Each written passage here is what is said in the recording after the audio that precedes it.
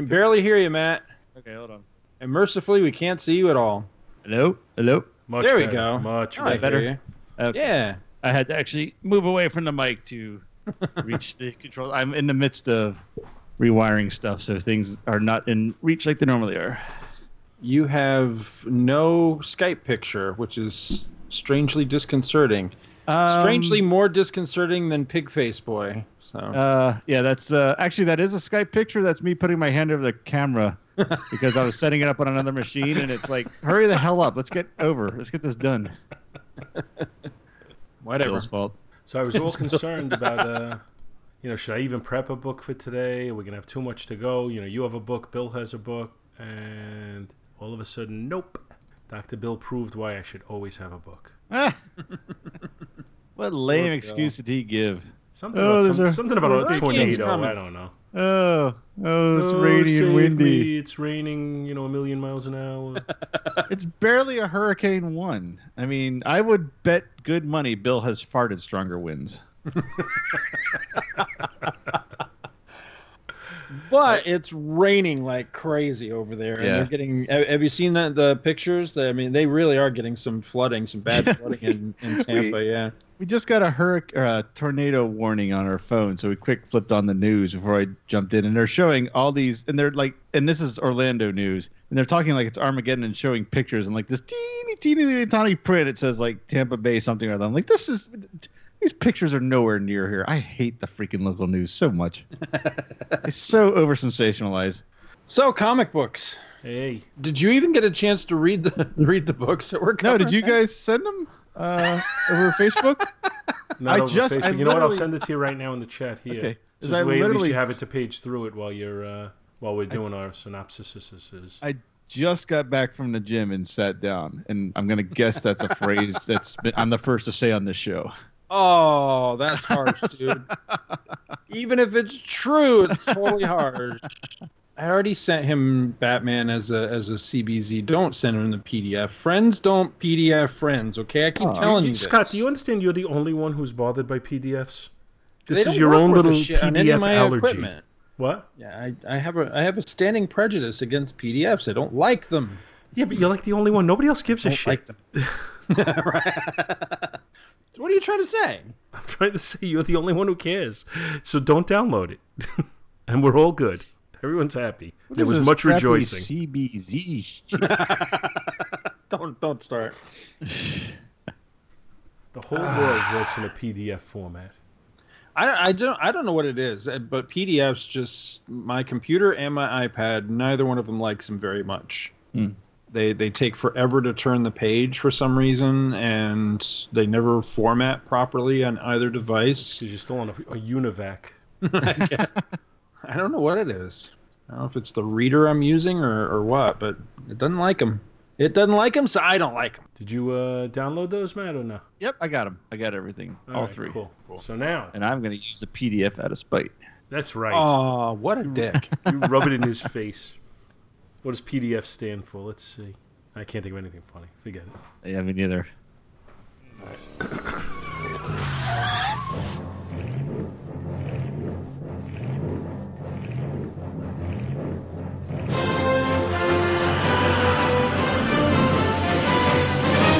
Back to the bin.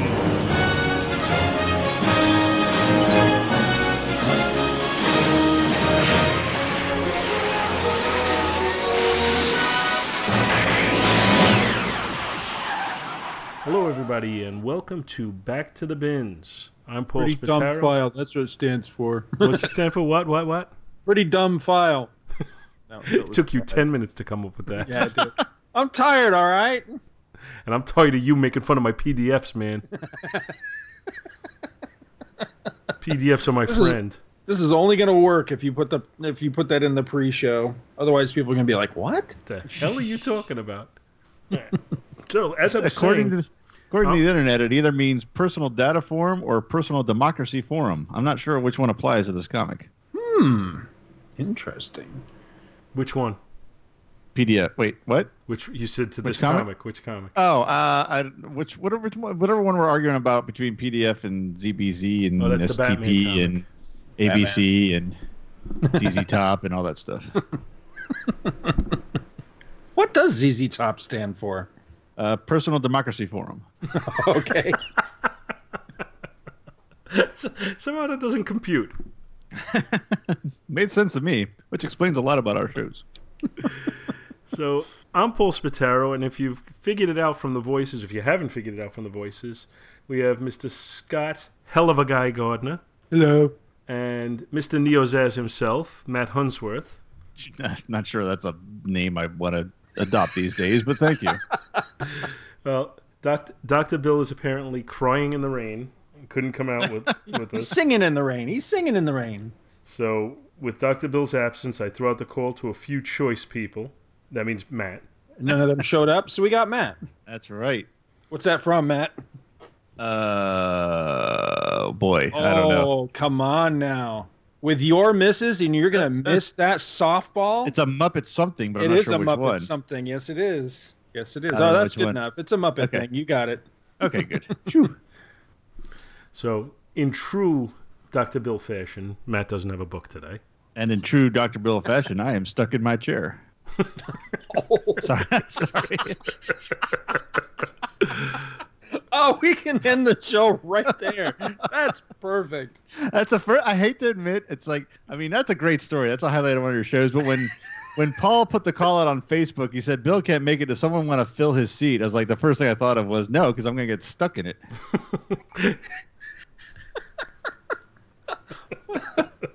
To call maintenance to come fly out. Yep. Oh, God. Poor Can you Bill. imagine a poor Yeah, I maintenance guy? Bill sitting there, it's like, you got to grease this guy up and get him out of that chair. Here's the thing, though. You know, people can say whatever they want, but you got to give it to the guy. That takes balls to go on any form of media that's going to go out potentially worldwide and put yourself out there the way that he did with that story. Because as I said in the episode, if that was me, there's no way in hell I'm telling people that. I'm not even going to tell my wife that story, let alone strangers. Let's be realistic here. If that was me, I'm killing you so you don't tell the story. Yeah, I mean, that's where it would have started. I would have walked down those stairs and you go, what happened? I've been ride malfunction thing. I don't know. And just kept walking. Right. Right. So, you know, Yeah, good on him. I give Bill a lot of credit for being a good sport. Yeah, He is a good sport. He's a very good sport. But I'm going to have to hopefully edit he this laughed out at now my because I joke. can't have that said on the air. That's true. But that'll kill our whole gestalt. Google Gestalt. Let's see. Matt, have you been reading any comics lately? Yes, actually, sort of nothing recent though. I just finally, and it's funny, I may have mentioned this the last time I was on the show. I was on the hunt for the Universal Monster comics, and I finally completed this set. I mean, there's only 4, but yes, but I now have them all. So I sat one evening when I was caught up on all editing and recording and whatnot, and finally got to enjoy those. So that's kind of funny that I get to talk about it here, because I do. If it wasn't the last time I was on the show, it was the second last time, because it's one of my very recent appearances. Well, the Where'd you thought track him occurs to down at? me that we were just talking about possibly having Monster Month again in October. Right? And if you just completed your Universal Monsters book, I'm thinking that's one of the episodes right there. Okay, sure. Yeah. I'd love to do that. Yeah. It's To answer your four question, books. Maybe we can cover those in one episode. answer your question, Scott. I found 2 at Coliseum of Comics out by Mall of Millennia. I found 1 at the flea market on 192, and then when I had 3 in my hand, it didn't seem so bad paying that, the ridiculous shipping and the eBay price for the 4th to complete it. So I broke down and eBayed the last one just to have it done and finally have them and read them. I know I have the Nice. Frankenstein one, and I bought it when we were comic shop hopping down in Orlando. Mm-hmm. Yep. I bought that one then. I remember that. Yep. That's when I learned of their existence, actually. Oh, so I get total credit for it then. Yep, you do. Yep. And as far as anything even closely modern, I do have now all 5, and I got them through. I've been pre-ordering them. So the last episode of the, okay, sorry. The last, I'm sorry, what was I saying? Oh, the I got in the last issue of the Haunted Mansion adaptation by Marvel, but I haven't read anything past the first episode. Oh, how are those? You said you read the first one? I read the one. I mean, it's okay. It's seems so far to be a little Kitty Caperish mystery, but okay. the references are dead on. I mean, it's not like we've had this discussion on the infamous Barbie episode that things aren't out of place. They're around, so they're good. I mean, we were talking about that when they first announced that series was coming out, because thinking that it could go kind of any way. It could go for serious horror. It could go for kiddie horror. And we were wondering then what they were going to do. I haven't had a chance to read any of them yet. So, kiddie is fine if it's clever. Would you recommend it? You know what? I'd have to read the second one to make sure it's not Kitty Caper, because it involves a kid and his grandfather's ghost. So, I mean, there's the setup. I have to see where I don't know where it went from there. I got to the setup, so I don't know yet to recommend it. I would recommend it if you're a fan of the Haunted Mansion, because it's cool to see it in a story and see everything in the right place and drawn really well. But as far as story goes, I can't really give you an honest opinion about it yet. I read the Figment mini that they did, the first one, and it was pretty decent. It was kind of strange. It was very steampunk, and I couldn't quite get a feel for, okay, how does this really truly relate, if it even is supposed to the real Dreamfinder and Figment in Epcot. But it was interesting. It was still a fun story. And then I can't remember if I finished the entire series or not, but I know I read at least the first couple issues of the Big Thunder Mountain Railroad one that they did. And that one was cool just because it was pretty much just a straight up Western. So that was pretty neat. That's kind of neat. And yeah, I was curious to check out the Haunted Mansion one, but I haven't had a chance to yet. Did you know that there was a Haunted Mansion series? I forget what year it was. This is probably, by this point, it's probably a good 10 years ago now.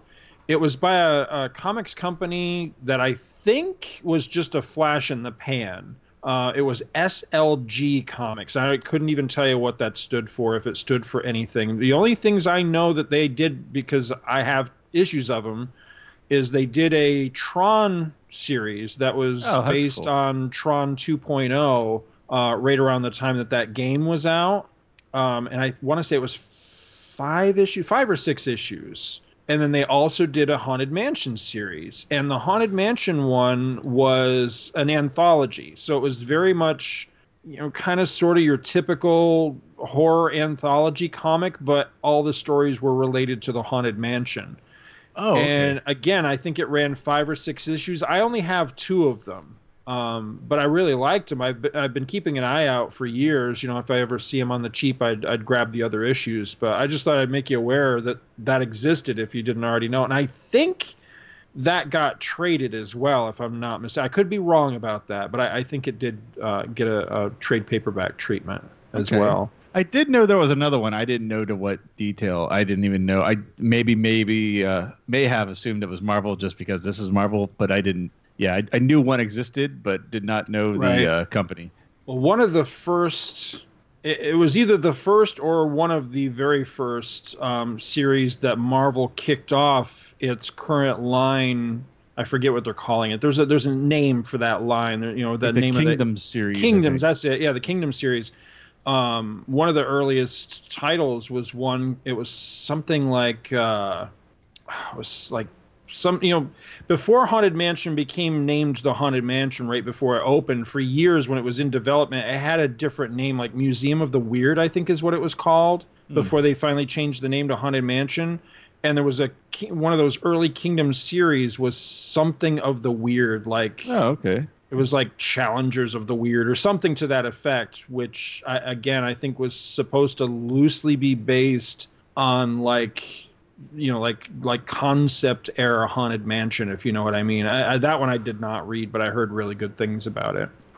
I can't remember the exact name. Somebody will probably write in and tell us. Cool. But yeah, cool. So remember the first store we went to when you were up here, Scott? The one where they had those boxes of Bronze Age books that some of them were very reasonably priced? Uh-huh. They apparently run a sale in October, I think either the first or second Sunday in October, that I have to find out because I'm going to attend it, where they what you call it? They put out 25-cent boxes from the basement. Remember when we were there? Oh yeah. He was saying, "Oh, we have them down in the basement, but we can't bring them up right now." Right. So apparently that's what they do. Come October, they consider it like to be a bookend to Free Comic Book Day. You know, one's at the beginning of the summer, one's at the end. I will have to send you my want list. Yeah, please do. Yeah, I wish we didn't live so far apart for stuff like that, because I love me a good 25-cent, hunting sale. So yeah, that sounds cool. Yeah, I'm looking forward to that. But yeah, so why don't you guys move up here? Yeah, no, I moved from there. No thanks. I don't know how long it's going to take, but the day may come, because every once in a while it says, I can't keep up with these winters every year. Oh, wow. Okay, yeah. So, Yeah. It may take until retirement, but we may end up becoming snowbirds one day. Yeah, I highly recommend it. That's a great motivator. And then you come down here and you hit August and go, what the hell were we thinking? No. We come down there in I see what you're November, saying. Okay. Yep. and then we come back up here in April. that's Right, I think I gotcha. the plan. Or April, Those May, people maybe. that can afford to do that, I envy them, because that's the way to do it right there. You get the best of both worlds that way. Because yeah, Matt's right. This last month has been just brutal, temperature wise. It's been it's been killer. Yeah, I don't think I could take the summer heat down there. I mean, the summer heat here is bad enough. I don't think I could take the summer heat down there. But you kind of sort of get used to it, but not. I mean, not when it's just when it just punishes you. You know what I mean? yeah, oh yeah. I was actually thinking this year, up to a point, I was actually thinking, I must be getting used to this, because it doesn't seem to be bothering me that much this year. And I don't know, God or somebody heard that thought, said, oh yeah, well, let me crank up the thermostat another 20 degrees. And all of a sudden it's just, some of the days have just been unreal with the temperatures. But oh well. I think I tolerate it, but I never enjoy it. That's for right. Sure. Yeah. Or say, man, I want to go outside to 98-degree weather and 200% humidity right now. Right. See, as far as the cold goes, it doesn't really bother me up here. The only time it bothers me is when we get a foot of snow and I have to shovel. Yeah, I don't miss it. Or if I have to drive in it, I think if you, it depends. I think if you, well, for one, I think if you're young, and relatively speaking, I still think that the three of us are young, But I think when you're young or younger, it's all perspective, Matt. and you're living in it, I don't think you really realize it as much. Because when I lived there, honestly, the cold really didn't bother me all that much either. But I was always looking at like my dad and my grandfather and the way that the winters were just destroying them. And I could tell it was like prematurely aging them. And plus, you get that, where it would just like set into your bones and joints and all that. And I'm like, I don't want that to be me, in 20, 30 years. I don't want to be that, so that was a big motivator right there. But then now being away, the few times I've gone back and it's been, in the colder months or whatever, I'm like, oh my God, how the hell did I ever live here? Because I'm freezing to death. I cannot get warm, It took me 2 years to be in Florida that I could no longer go back at winter. I was like, I can't take this. This is killing. I am freezing. I know what the term freezing now means. I didn't know it all those years before, but I do now. Mm-hmm. Yeah, I went back up. That was, I don't know, like 2008, 2009 when my grandmother passed away. And it was in a February. And I went up and I stayed at my cousin's house. And, she's got this nice big place with roaring fireplace and everything. And I would sit to where they kept telling me, you really need to move back from that fireplace because you're just going to, combust. And I was sitting practically in the fire and could not get warm, could not seem to thaw out the entire time I was there. And I'm like, how did I ever survive here? Yeah. It's not even truly that cold, right? Compared to how it gets, when but so I don't know. It's weird. I have lived at both ends of the spectrum. I've lived in a place where you could walk outside and literally your nostril hairs are so brittle you could just crack them off, Yeah. And then I've lived here to where you walk outside and the heat and humidity index literally feels like somebody just punched the wind out of you. You know, like you just took a solid hit to the solar plexus. You know what I mean? And so, I mean, I've been at both ends of the spectrum. So see, I have, and I always have had an ability to handle pretty much extreme cold without it bothering me much. I remember 2 years ago, I was up in Ballston Spa, which is around the Saratoga area, so probably about halfway between me and Honeywell, in February when it was like 5 below. And I went for work, so I put on a suit and took care of the conference I had to take care of, and then went to the hotel, got changed, and realized, oh, holy shit, I didn't bring a coat with me. And it was like 5 below, and I ended up going out to the restaurant for dinner with a T-shirt and jeans. Oh, jeez. And I'm not going to tell you I wasn't cold, but it was freaking 5 below, and I was handling it. Right. I wasn't my teeth weren't chattering either. No, I follow. Yeah, I follow what you're saying. It's like, yeah, it didn't stop you from doing what you set out to do, but. But I can see when I get older where I might lose that ability. Good story, Matt. Yeah, I know. Well, Bill's not here.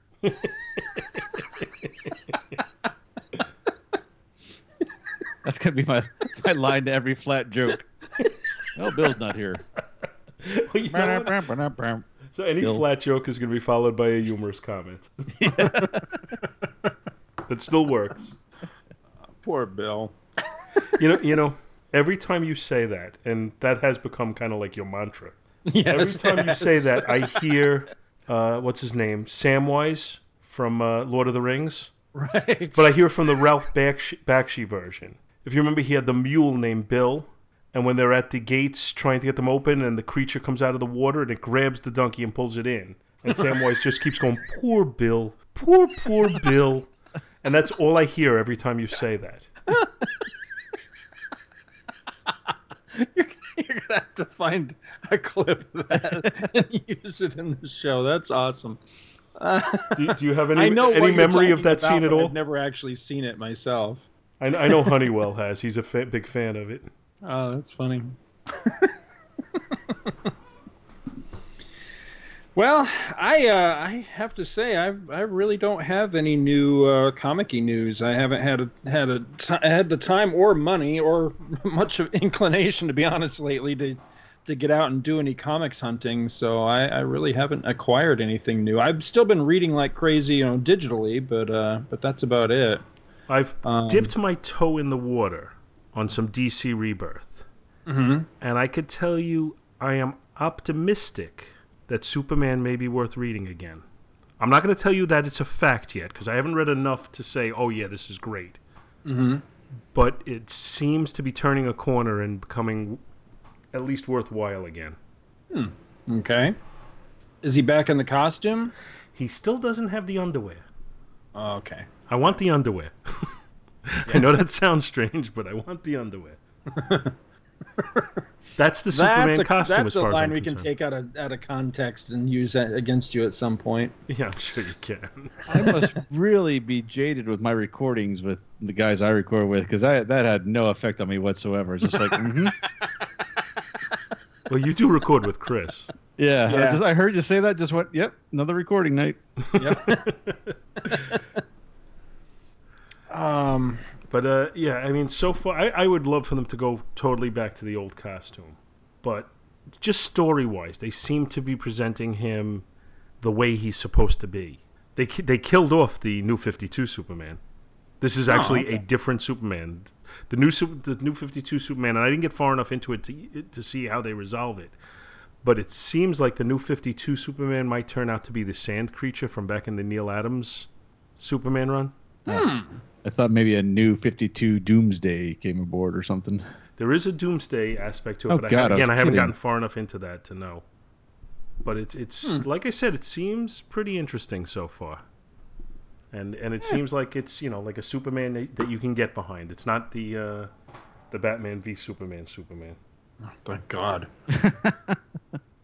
Matt, I was going to ask you, have you read any of the newer Star Wars comics that Marvel's been putting out? I've been reading a little bit of the Poe Dameron stuff. I have a couple issues I'm behind in, but that's about the only one. I was reading Star Wars up to like about 5 or 6, and I'm like, I can't read this anymore. Yeah, I bailed on that one quick. The one that I have been reading is Darth Vader. That I was reading, and I just kind of fell off. I would like to pick that up again. Is it still holding up? If you didn't get to the point where it had the big crossover between Darth Vader and Star Wars proper, I can't remember what the name of it is off the top. I think it's Darth Vader Down, I think is the name of it. If you haven't read that, read that. Okay. That could bring you right back in. Okay, cool. Strangely though, from what I'm reading, they're ending it at 25, and I'm like, why? This book is really, really good. Why the hell are you ending it? So I don't know what's going on there. I don't know if they're ending it with the intention to relaunch, or maybe it's gonna fold into the regular ongoing Star Wars, which I don't read, but I understand still isn't very good. I really don't know, but I really like it. I think it's a really good book. It's been really solid in its depiction of Vader. It's weird to suddenly have. I mean, essentially, what this book really reminds me of is, if you remember back when in the 90s when Marvel was doing its 2099 series, and for the first time, Doctor Doom got his own book. So now you're getting like the villain is the main character. And how do you run with that? How do you treat that? And that's kind of what they're doing with this. It's like, it's Vader's title. It's Vader's book. So how do you do a book, about the big bad guy and make it, not make him a hero, not slowly turn him into a hero, but keep him as this badass villain, but also make it compelling and interesting and, not the hero, but still the focus of the book, if you know what I mean. And I think they've done a masterful job. I really enjoyed it. The protagonist, but not the hero. Right? Yeah, exactly. I think that's become a more common storytelling trope in the last few years, more so on TV. Right. Yeah. With shows like The Sopranos and Breaking Bad. Yep. Or Sons of Anarchy, shows like that where your protagonist is really not a good guy at all. Right. But you kind of fight the line where you want to root for him, but it's wrong. Right. And there's two ways for them to go about it. Either they set you up where you actually start rooting against the guy, or you have to pit him against people even worse than him. Right. I mean, that seems to be the two ways to do it. And I think you could get away with that with Vader, where you could have the Emperor and his machinations, and Vader is trying to deal with that, where he isn't really the bad guy, even though he is a bad guy. Right. That's kind of sort of where some of the storylines were going. It seemed to kind of be a couple of different things going on at the same time, because he's hunting down rebels, he's hunting down the last of the Jedi kind of thing, but at the same time, he is, as you say, he's kind of contending with the Emperor's machinations, because at one point the Emperor kind of tips his hand a little too far, and you realize that essentially he has a number of potential replacements for Vader, any one of which he would be perfectly content to take over Vader if they can defeat him, if they can replace him. And that's his history in at least in the prequels, where he exactly with Darth Maul and then with Darth Sidious. Yeah, there was a really good moment. Tyrannus. Yeah, he's Darth Sidious. Yeah, one of my favorite moments of the series so far is after the dust settles. The Emperor calls Vader to him and gives him this whole speech about, okay, so here's what I'm doing. He basically comes clean. And Vader stands there very patiently and lets him do his whole spiel and everything. And finally, the Emperor concludes by saying, "Do you understand?" And there's I just love the way it's paced. There's a panel or two where Vader just stands there silently and doesn't say anything. And then finally, when he does speak, he just says, "I understand. I understand that, had any one of these potential replacements of me defeated me, you would have been giving this speech to them." And I thought that was great. That's very, it's what I like about the series is that it's very Darth Vader. Okay. Because I, as much as I love the older Marvel comic series, I have to grudgingly admit that there's a number of times that while I like the visual depiction of Vader, and I know we differ in that, but I do, there's a number of times in the dialogue that I can't quite picture James Earl Jones delivering the line, if you know what I mean.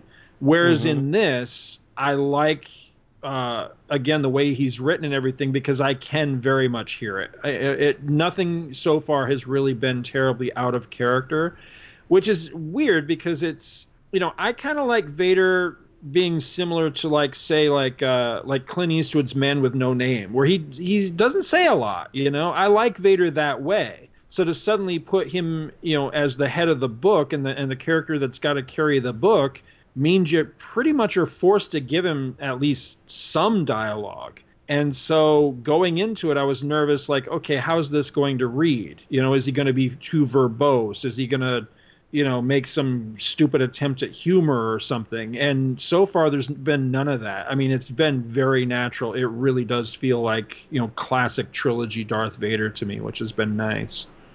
But yeah, again, if you haven't read it, or like you say, you petered out on it, I'd say give it a try again and see what you think. Sure. Especially again, that Darth Vader Down series was really good because essentially what happens is through happenstance, he ends up crash landing on this planet. And there's just a kick-ass moment. It actually ends on a really nice cliffhanger where for all intents and purposes, he's screwed. He's there and he's down. He can't leave because his ship's destroyed, and he's completely alone. And he winds up just being surrounded by like hundreds of armed rebel soldiers, and he's basically at their mercy. And they order him to surrender, and he's pretty much like, "No, I'm not going to surrender." And the way he survives the encounter is pretty damn cool. So if that doesn't intrigue you, I don't know what would. So, okay. Yeah, I'll check it out. You have to check it out. It's pretty good stuff. But yeah, other than that, I haven't really been reading any new comics. Everything's still classics and still plugging away at that classic Marvel project. So it's going to be for years. Oh yeah. Well, I'll do it until I get bored or whatever. What I might start doing though, I've been debating this for the longest time, is I might pare down a little bit, because originally this really was going to be a reading project with the intentions of reading the histories of Cap, Iron Man, and Thor. And then I expanded it to FF, and then I expanded it to this, that, and the other thing. And the next thing you know, I'm pretty much reading everything month to month that Marvel was putting out, and that probably can't continue because it's just taking me too long.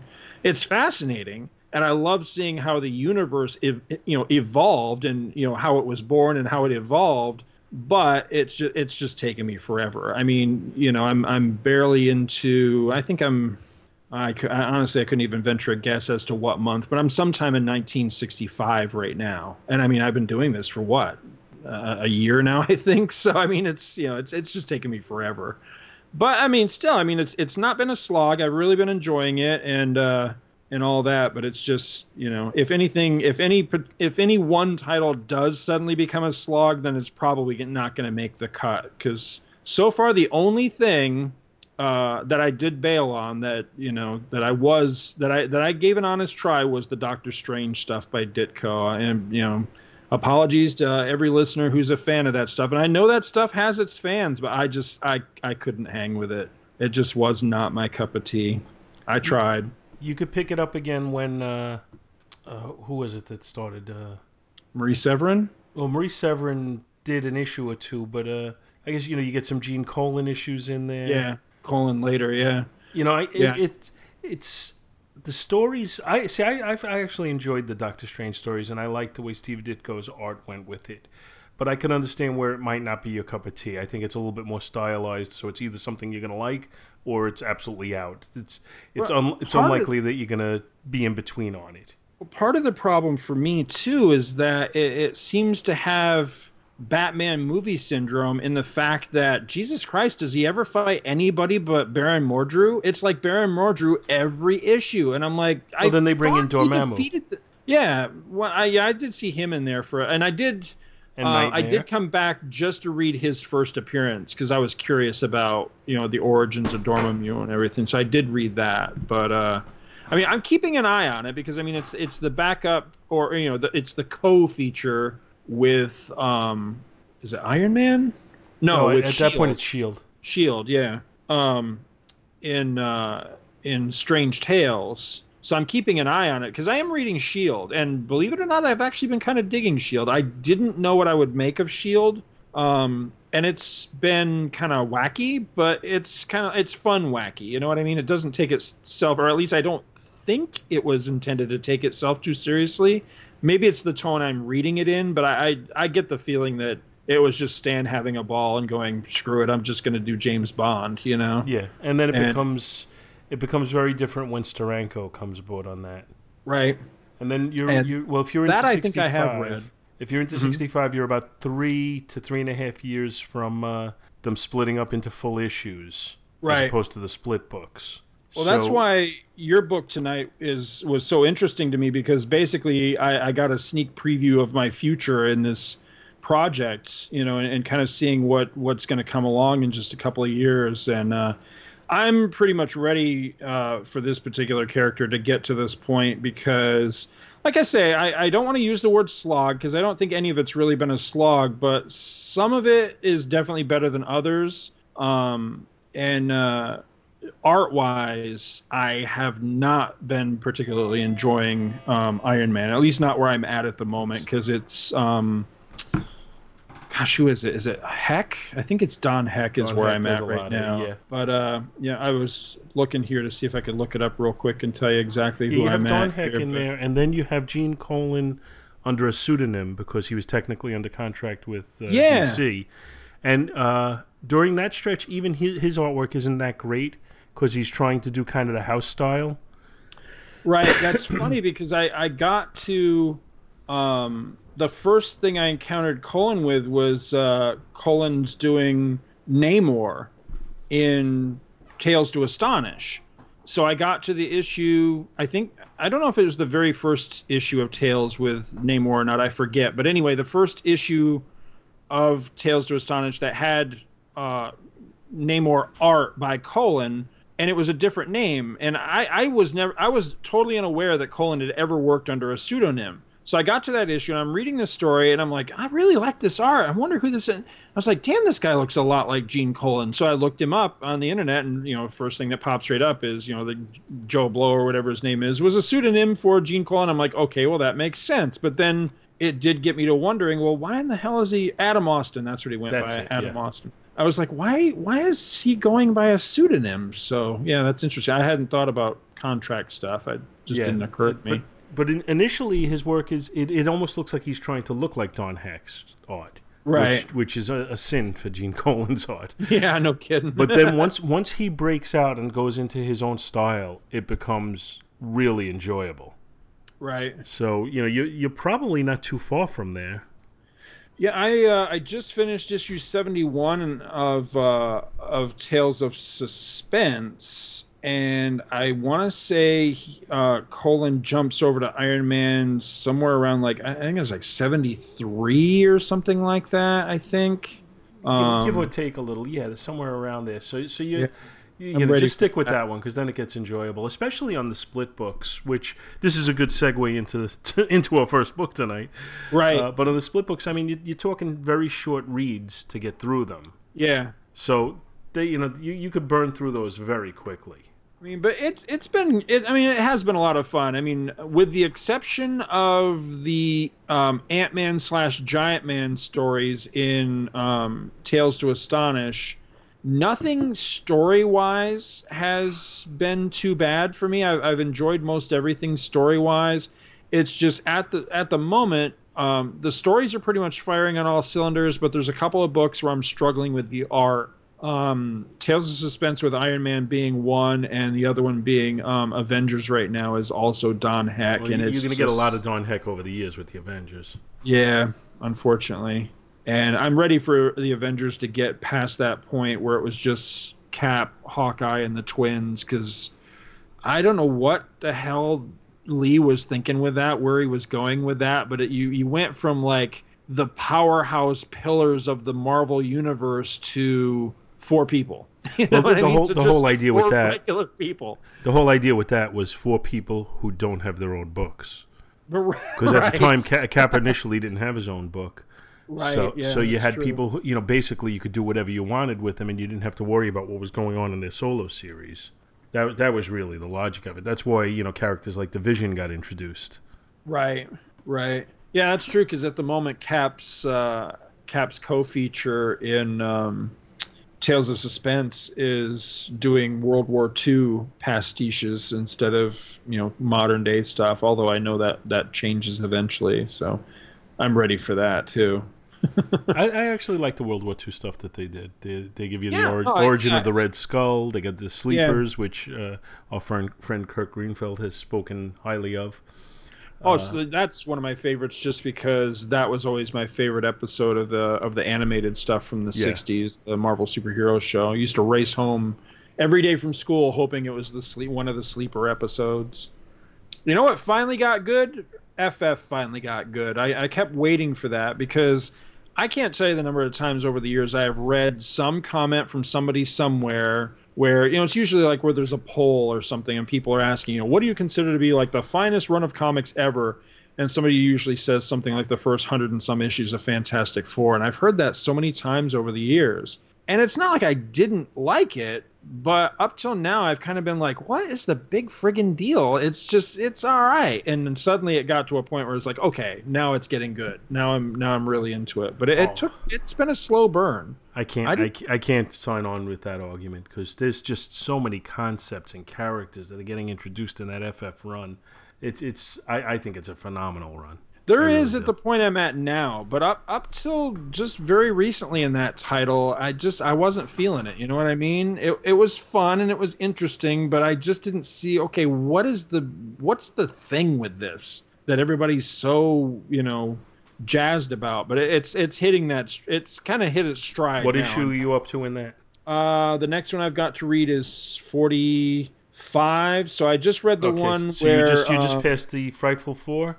Yeah, I just got the one I just finished is the one where Gorgon comes looking for Medusa, so it's starting to get into the Inhuman stuff. Yeah, now you're gonna have the Galactus saga coming up on issue 48. Then you have issue 51 is one of the most praised stories of all time, and for a one shot. That's This Man, This Monster. Yep. Yeah. Then you're gonna have the introduction of the Black Panther. You're gonna have the introduction of the of a lot of the Marvel Cosmic stuff. You're going to get the Kree Sentry and Ronan the Accuser. Yeah, I'm looking forward to that. I've never read those original. So there's a lot of stuff coming up there. A lot of Kirby concepts coming up that are just. Plus, you've hit the point where Kirby's art starts hitting its stride too. Yeah, the art starts looking really much cleaner in the like late 40s. Mm-hmm. So yeah, it's been a lot of fun. I'm really enjoying it. And if you're really in the mood, you can use the Fantastic Cast as a travel guide through it. As soon as I am done with my current listening project, that one has been on my short list for a long time to get to, and I've been meaning to and just hadn't done it. So, yeah, as soon as I'm done with what I'm currently blowing through, listening to music, or excuse me, podcasting wise, I'm going to jump over and start listening to that. But I guess we've gone on long enough. We should talk about it. We put Matt to sleep. Yeah, we should probably. You still with us, Matt? I'm here. Yeah. Did you go over and get some dew? No, I'm not going to go that far into filling Bill's seat. I've heard that Scott and I can drive people to the dew. So, I guess I'll go first because I have the Marvel this week. Yep. And I chose the first book ever by Marvel that was intentionally a one shot. It's Iron Man and Submariner #1. Is that right? I didn't realize that this was the first one shot that they did. I believe they had a series. I believe they had, when I was looking into it a little bit, they said they had I think it was Red Raven Comics #1. There was never a Red Raven Comics #2. Mm-hmm. But it went on to #2 was titled The Human Torch. So the series did actually go on. But before this, that was the only one issue series they ever had. And that was not intentional, it's just that's the way it worked out. This one, they printed this one with the intention of it being the only issue of this comic ever. And it's Iron Man and Submariner #1. Why do people keep ringing my bell? So this is in the era that we were talking about of the split books, where Marvel could only come out with so many books a month. So what they did was you had the combinations. In Tales of Suspense, you had Iron Man and Captain America. Tales to Astonish, you had the Submariner and the Hulk. Strange Tales, you had Doctor Strange and Nick Fury. Was there a fourth one, or was it just the three? I think it was just the three, right? Yeah, I think it's just those three. Yeah. And now the limits on their publishing were coming off, and they were ready to give each character their own series at this point. And what they did was they didn't start with number one on everything. So Tales to Astonish went to issue 99. Tales of Suspense went to issue 99. Issue 100 was the first issue of Captain America's solo series, whereas the Iron Man was started at number one. Right. Tales to Astonish went to issue 101. Issue 102 was the first solo Hulk, if you don't count his 6-issue aborted run in the early 60s. And Submariner was started at number one. Strange Tales, Nick Fury got a number one, and Doctor Strange continued at, I believe it was 168 at that point. I could be off on that number, I'm not sure. But they still had two split stories for whatever reason with Iron Man and the Submariner to get themselves to the number one. So they bridged the gap with this one shot with a split book of those two characters. So today I'm going to cover the Iron Man half of it, and I'm inclined that somewhere down the road I'm going to cover the Submariner half too, just for the heck of it. And this one kind of fits what we've talked about of late, on several episodes, where the difference between a one-shot issue, or if we're doing a multiple story line, are we doing the first issue of that multiple story? Are we jumping in midway? Or are we doing the conclusion? And then how do we rate that as a book? And that's kind of become an interesting point of contention, because if it's the first issue, my thought is, well, does it want to make me want to read the second issue? If it's the second issue and I'm reading it as a standalone, does it give me enough of what's already going on so that I feel like I can carry it into the story and understand what's going on? And do I want to continue to find the end of it? And then if it's the conclusion, do they give me enough of what went on already so that I'm not lost as hell reading it? Right. So in this instance, we are midway through a story. This story is already underway, and we don't get a conclusion when it's done. The cover it's credited to Gene Colan and Bill Everett, and they have it listed as Gene Colan as the penciler and Bill Everett as the inker. But when I look at it, the two characters are kind of separate on it, and it almost looks to me like Gene Colan drew Iron Man and Bill Everett drew the Submariner. I'm not sure if that's the case or not, but that's what it looks like to me. We have kind of a white negative space background on it. Iron Man is bursting through some kind of brick wall, and Namor is flying behind them, and they're really not interacting at all. It's just kind of the two of them, and then almost a poster image. And it says special once-in-a-lifetime issue, which kind of goes to what I was saying before about how they didn't plan on this continuing at all.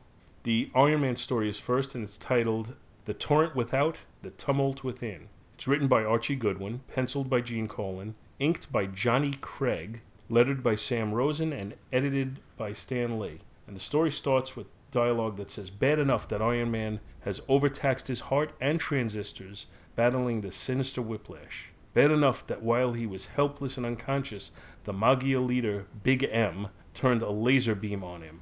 But just to really top things off, this is the moment that the Magia's gambling ship is attacked by none other than AIM. As the story opens, a helpless Iron Man is trapped on a magnetized table with the aforementioned laser ready to do him in. Think James Bond in Goldfinger's laser death trap.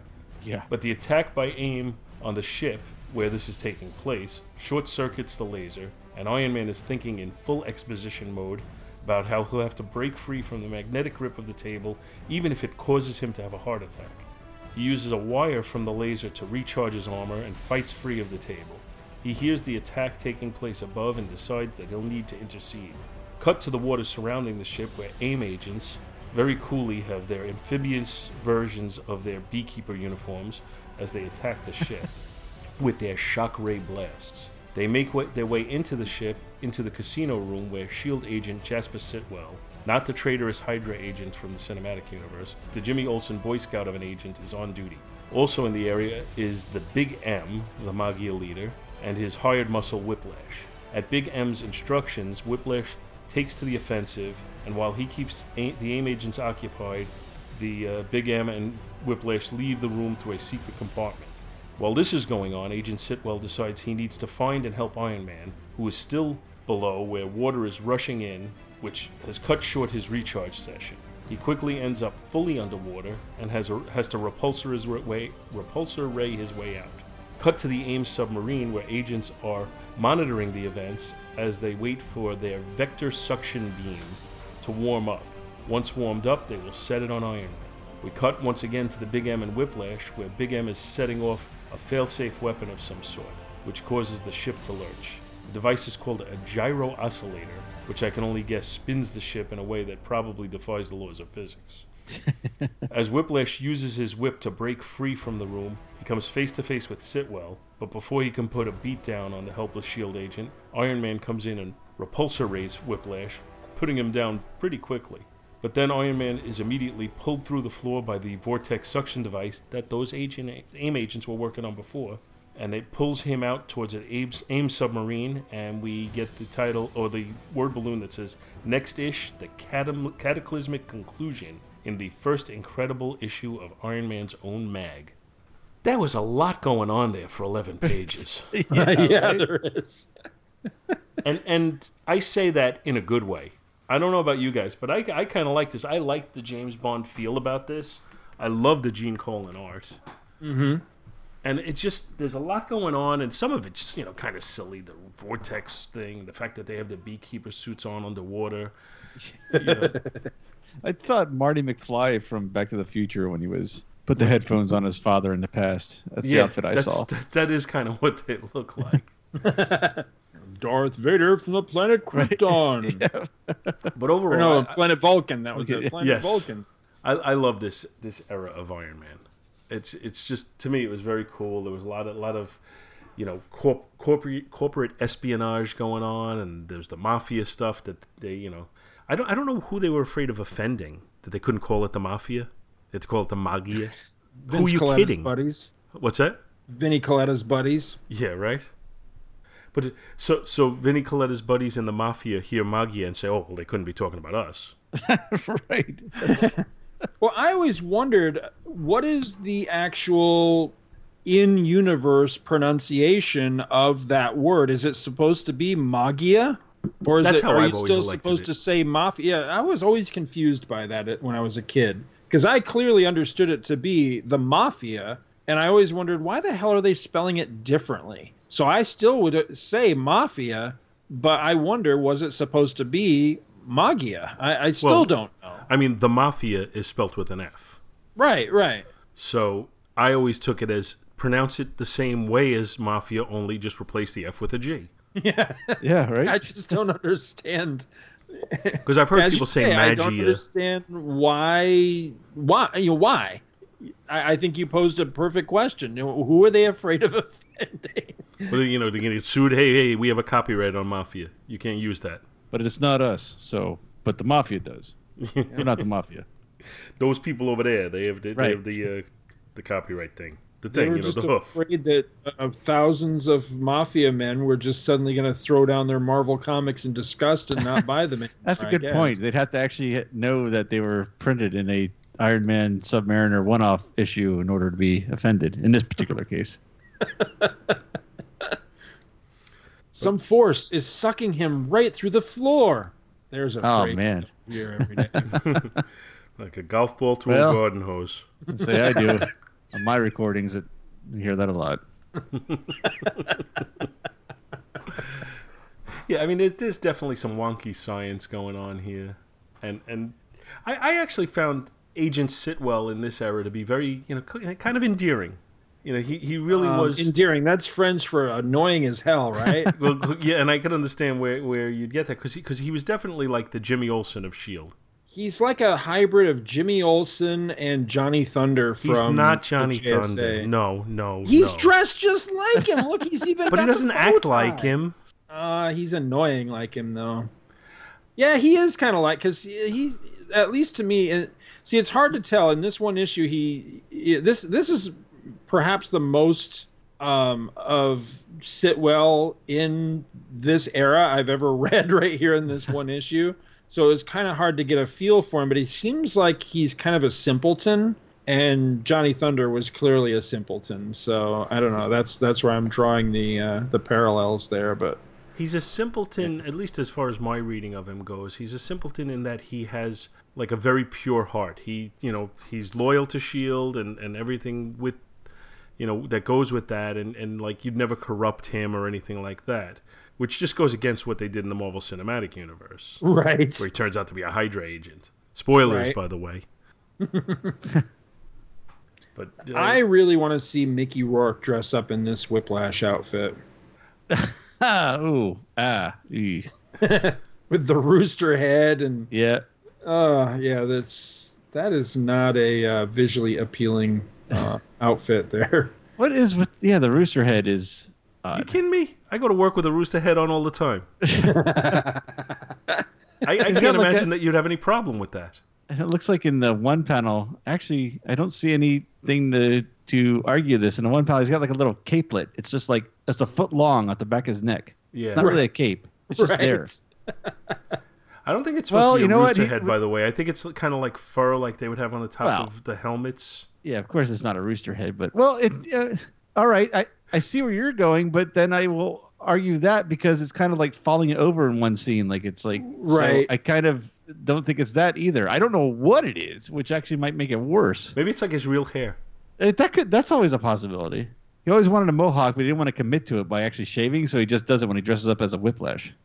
Yeah, I'm having a problem getting a handle on his exact outfit because there's some panels where it looks like he has a cape, and then there's others where you're right, it looks almost like a scarf or a capelet, and then he has one of those, I don't know what you call it. It's not a skirt, but like snow troopers have, from the belt down, to his boots. So I'm not sure, but I can tell you, as someone who used to be very proficient with a bullwhip, I can tell you that trying to do tricks with any kind of whip and wearing either a capelet or skort or whatever the hell that thing is that he's wearing would not be at all conducive to hitting whatever you're trying to hit with a whip. It just, I was just saying, no matter what any of this stuff is, all of it seems counterproductive to being a badass with a whip. Right. Very much so. I think right off the bat when you start mentioning wearing a skort, you're attacking the man's manhood to some extent right there. Well, what is that thing called? That little half cape thing that like snow troopers wear, where it's like from the belt down to the boots. You know what I mean? What is that? I don't know what it's called. Chaps. But it's like reverse chaps, actually. Yeah, reverse chaps. So it's packs. So he has assless chaps on the crotchless chaps in this way. Yeah, we're going into some strange territory. I'm still trying to get my head around him wearing all this with the whip and he reels back and it gets caught and it reels back, gets caught in his capelet, and what is he telling to the good guy? Hold on, don't move. I'm gonna get this. Come on, I'm gonna try again. It's like trying to watch someone play something on a piano that they barely know how to play. It's like, I can get this. I can get it. Don't go anywhere. I really, really enjoyed this, but I will have no problem whatsoever nitpicking the shit out of this one part. Now, I was really enjoying this, though. I like the whole threat. I like the James Bond feel of it. I like, the ship gets, whatever happens here, torpedoed or whatever. They never really show exactly what it was that happened to the ship. We're just told that the ship's been damaged and it's slowly leaking. But I can buy all of that up to a point. But then you get to the point where... So the mafia guys, I don't know what they are, bosses, henchmen, whatever they are concerned that the AIM agents are aboard and are basically looting their floating gambling vessel. So you've got the Big M runs in and basically works this dial that violently thrashes the ship from side to side. And what did you say it was called, Paul? The gyro something or other? The gyro without tomatoes. Gyro oscillator. Yeah, Hey, if you're gonna oscillate, you might as well oscillate in a gyro kind of way. Even if this was possible, the ship is clearly shown on page 10 in that fourth panel that it's just about underwater. You've got the bow of the vessel sticking up, and that's it. So how does this work? I mean, I realize comic books, but still. Here's the answer. How does it work? It doesn't. Yeah, yeah, exactly. You said it in your statement. Comic books. That's all. Yeah, that's all there is to it. You have to suspend your thought of any sort of logic on this. Yeah, If Gene Hackman had this on the Poseidon Adventure, he would have lived, though. Well, see, that's the thing. Is, I have read enough, enough technically, very, very technically oriented books about the sinking of the Titanic to look at this and go, I don't think that's a thing. I don't think that would actually work in any world, fiction or real. So it is a thing. And Captain Smith is smacking his head all the way down, going, I forgot to turn on a gyro oscillator. I forgot to turn on a gyro oscillator. Oh, damn. Oh, man. If only I remembered that. But that said, I liked it. I was intrigued. I'll be very curious when I get up to this era as to exactly just what the hell was going on that got them into this situation. And I can't imagine being a kid in what year was this? Did you say 67, 68, 68? Yeah, I can't imagine being a kid in 68 and not wanting to read the next issue, not being like, damn, I got to see where this is going because I'm very curious. What's, where does this go from here? So, yeah, I'm, in that aspect of being a tease into the next thing, it totally did its job. Did I feel completely caught up as to what was going on? Not really. I felt kind of thrown into the middle of a story, which it is. It's the middle of a story, but not in that bad kind of way. Not in that way where you're like, Jesus, I just don't know what the hell's going on. That's what I was really just going to say. I think they give you just enough so that you're okay reading this, but that if you could, you'd like the past issues. Which isn't that really the ideal place for this to be? Well, the era of comics when I discovered comics, and it's generally speaking the same era for all of us.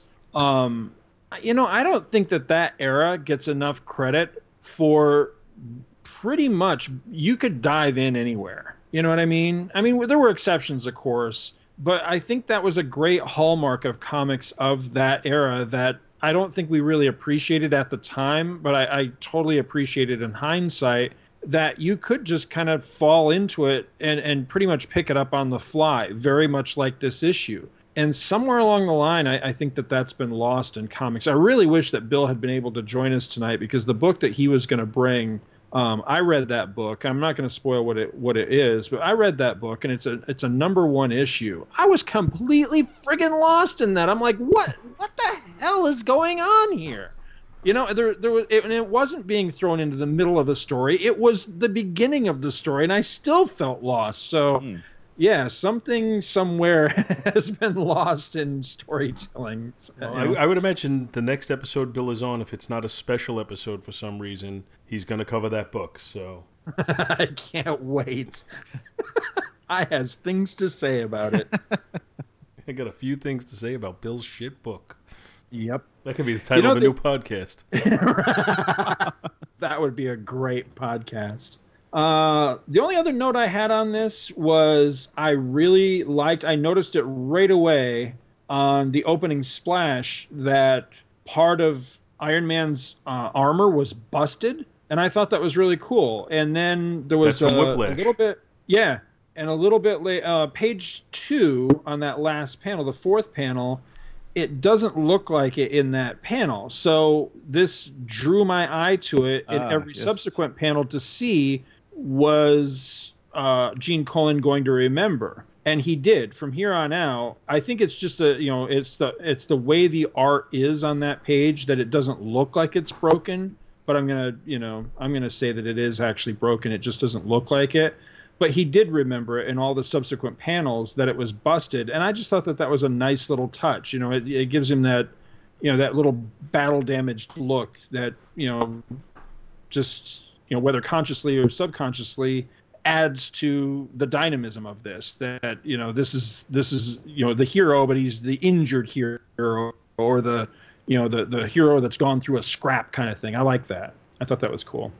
So that's all I got. I liked it.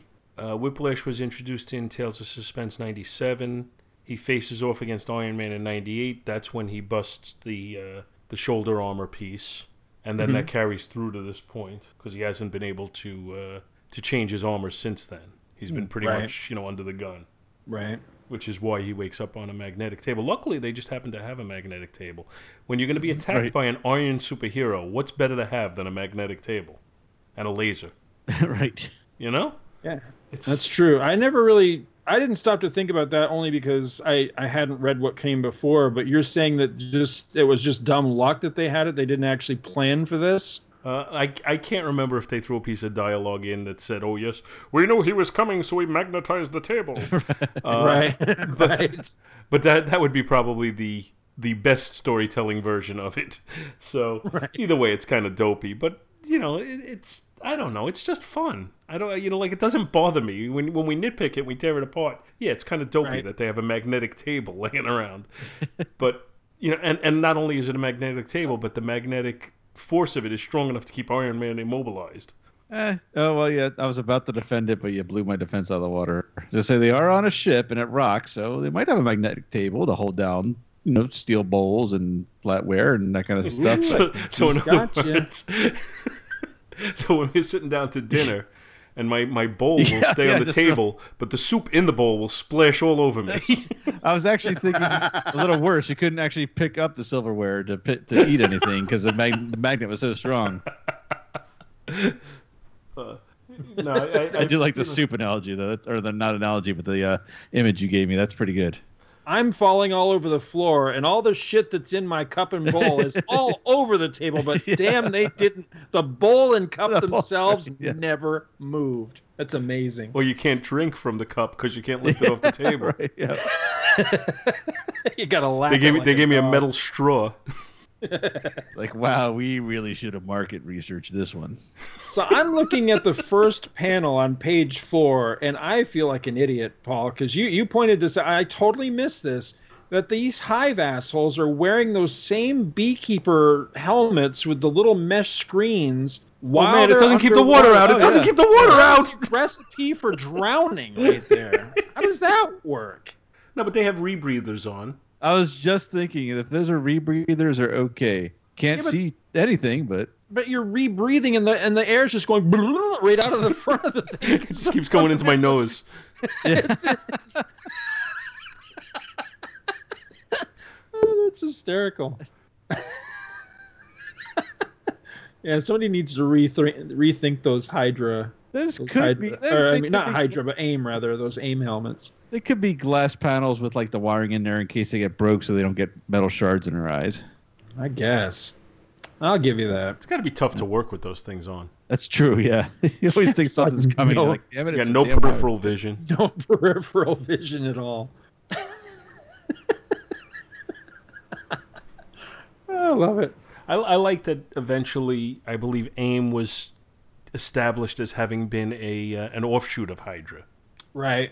And I think some of the other organizations, was it what they call the Black Spectre or something like that? That's another offshoot of it. All these little splinter groups that created their own evil organizations. Right.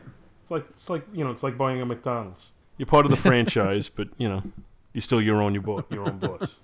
And then they always had the silly leader, and that was definitely a James Bond trope.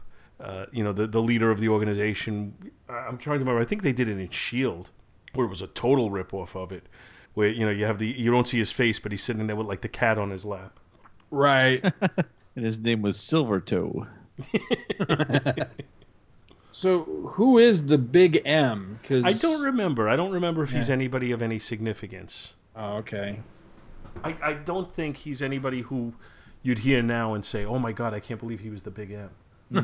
But I'm going to do a quick search for it as long as we're around these parts. That's me, by the way, gentlemen.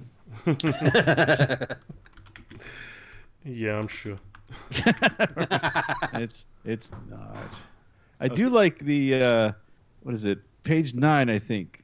Yeah, page 9, where I guess they started up the gyro oscillator, and there's a big spinning vortex, and it says "we." I know that's supposed to be like an engine, but for me, it's like a little child just jumped down there and is having the time of their lives, like "wee."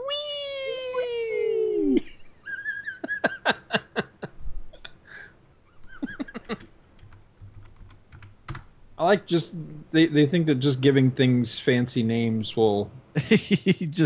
That sounds too complicated for me to look up. That's got to be real. You can't make names like that up. Well, it does say that Count Nefaria was at one time the leader of an important Magia family, but I don't know if he was the Big M. I don't know. Maybe it's his last name is Morleone because they don't want to offend any, Magia people. Right. Maybe his name is John Motti. Oh wait, Motti is a Star Wars guy. Wow, I just made a really weird reference there. Yeah, see, now you're going to get us in trouble with the copyright people from Star Wars. If we're not in trouble yet, you're fine. I can't find out who the Big M was. You know what? I'm going to have to read these issues of Iron Man now until it's revealed. Because clearly it was a secret at this point where they didn't want to show his face. Right. Yeah, it took me a little while to realize that they weren't actually showing his face. I think it was a couple panels in after he popped up that I realized, wait a minute, they're purposely keeping this guy in shadow or what? So you don't know who it is. And then that's the only reason I really wondered who he was, is if they're going out of their way to mask his face, then you would think he's got to be somebody important, somebody that we maybe already know from the series, like one of the existing supporting players or something like that. Like Norman Osborn. But I couldn't think of who it would be. Yeah, got? I have no recollection whatsoever on that. But I would have to say it's a good job by Gene Colan in how he framed those pictures. If it took several times before you even realized that he was masking him. Right. You know who probably knows? I bet Luke Giaconetti knows. He'll probably end up writing in to let us know. He'll clue us in. He's a big Iron Man fan. Well, yeah. Oh, yeah. He's pretty much the go-to Iron Man guy. So, Luke, we want to know. Do the research, read the books, tell us. Anyway, I think it's time to rate this one. All right. So I believe, even though it's kind of the split book cover thing, I still think this is a cover worth rating. Because we do have our central character from the story we just covered on it. And as I said, it's probably a little bit too much negative space for my likes. And under normal circumstances, the fact that both characters seem to be totally independent in how they're rendered on it would probably bother me a little bit, that I would want them to be interacting more. But since they don't interact in the book at all, I'm not going to hold that against it. I think they're both drawn fairly dynamically. I kind of wish that the Submariner was looking a little bit more front and center instead of looking off panel. Right. And Iron Man's right leg is kind of wonky. Mm-hmm. Those are my negatives on it, but I think they both look really dynamic. I think the action in both of them is very kinetic, and I kind of just like it overall. So I'm going to say, if they had rendered those little things a little better, it would have been an A, but I'm just going to say a B+. The interior art I really like as well. I think, it's Gene Colan. I love Gene Colan's art, and what I always say about Gene Colan's art is it never looks like anybody in the book is a posed poster image. They always look like they're in motion. They always look like they're doing something, and the storytelling is always pretty much flawless. So I'm not totally thrilled with the inking in it. It seems like it's like it got a little lazy in a couple of spots where it could be a little bit more detailed. But overall, it's pretty solid. So I'm going to also say a B+ for the interior art. The story, despite a lot of silly things, the different make up a machine that does something silly kind of elements of it and all of that. Despite that, it gave me enough to make me comfortable with where we were. It gave me enough going on to make me want to know more about where we're going to go. And it was pretty exciting with a lot of stuff put in there. So I'm going to give it an A on the story. And overall, I'll give it a B+. I suspect that we are going to wind up in very similar ground. I really like the cover, but I do have some qualms with it. You're right with Iron Man. But I think both his legs look just a little wonky. There's a little bit something strange going on there. A little, like he's busted up or something. But the two big things that really do, I have to be honest, kind of bother me. Namor's left side as he's reaching up, he looks bloated and freakish. But then I remembered that he did, at least in that one story, he had the ability to blow himself up like a puffer fish. So maybe that's what's going on here. Yeah, I think you're really grasping at straws there. Yeah, but something's not right with him in that, just on that one side of his body. Yeah, but you're right. The anatomy there isn't great. But the number one thing that really does bug me though is Iron Man's helmet, specifically his mouth slit, looks like something I have been trying to remember what it is. It's like his mouth is going, and it reminds me of a little bit of that box from the Progressive commercials. Oh, it reminds me a little bit of Morph from the Exiles, but I still don't think that's exactly what it is. Looks like the Sorting Hat from Harry Potter. I think that might be it. Maybe that's what I'm trying to think of. Yeah, but just the little, like puppet mouth thing that he's got. It's just, I don't know. It's just bugging me. It shouldn't look like that. It looks like he has lips, and Iron Man's helmet doesn't have lips. It just has a slot, like a mail slot. So I don't know. It's just weird. But I do like the cover. I think it is iconic. I think I'm going to go a straight up B on the cover. I think there's great room for improvement, but overall it is a pretty cool and dynamic cover on there. And the bricks somehow give it a 3D look that I really like. I think the bricks really add something to it. It looks really cool. Interior art, I love it. Love me some Gene Colan. I think this is some really good stuff, but I totally agree with you that the inking is inconsistent. Sometimes the inking is very heavy, like on page 6, and it looks really good over Gene Colan. And then there's other times, like last panel on page 4 with Jasper Sitwell, where it almost looks like it's not even inked, like they just printed it from the pencils. So it's inconsistent in the thickness of the line, and that doesn't help with the art. But overall, I really do like Colan's work. I think a lot of my qualms with the art really come down to the inking job, with one exception, panel 2, page 8, where Iron Man, I don't know what the hell he's doing here, but it's like he's going, no, go away, or something, and he's got his hands in front of it. He just looks deformed or something right there. It's the only panel in the book that I really don't like. And that's not the inker. That's actually Colan right there. But it's a minor quibble. Overall, art-wise, again, I think I'm going to go just a straight-up B. Lots of room for improvement, but I really, really do like the art. It's just not the strongest I've ever seen from Colan, but I really do like it. Story would be a straight-up A+. But I'm going to have to deduct just a little bit for the gyro oscillator, so I'm going to knock it down to an A from an A+. So it's an A. So overall, I think that averages out to like a B+. So I think we got to the same place, just slightly differently. Yeah, not even tremendously differently. Yep. What say you, Matt? All right, I will say I will be the odd man out on the cover. I don't like the cover, and it mainly has to do with the negative space and the fact that the negative space is like centered around Submariner. There's a lot going on with Iron Man breaking through the wall. Submariner's just kind of suspended in air or out of the water or whatever it is. I don't like that. That's just my feeling of it.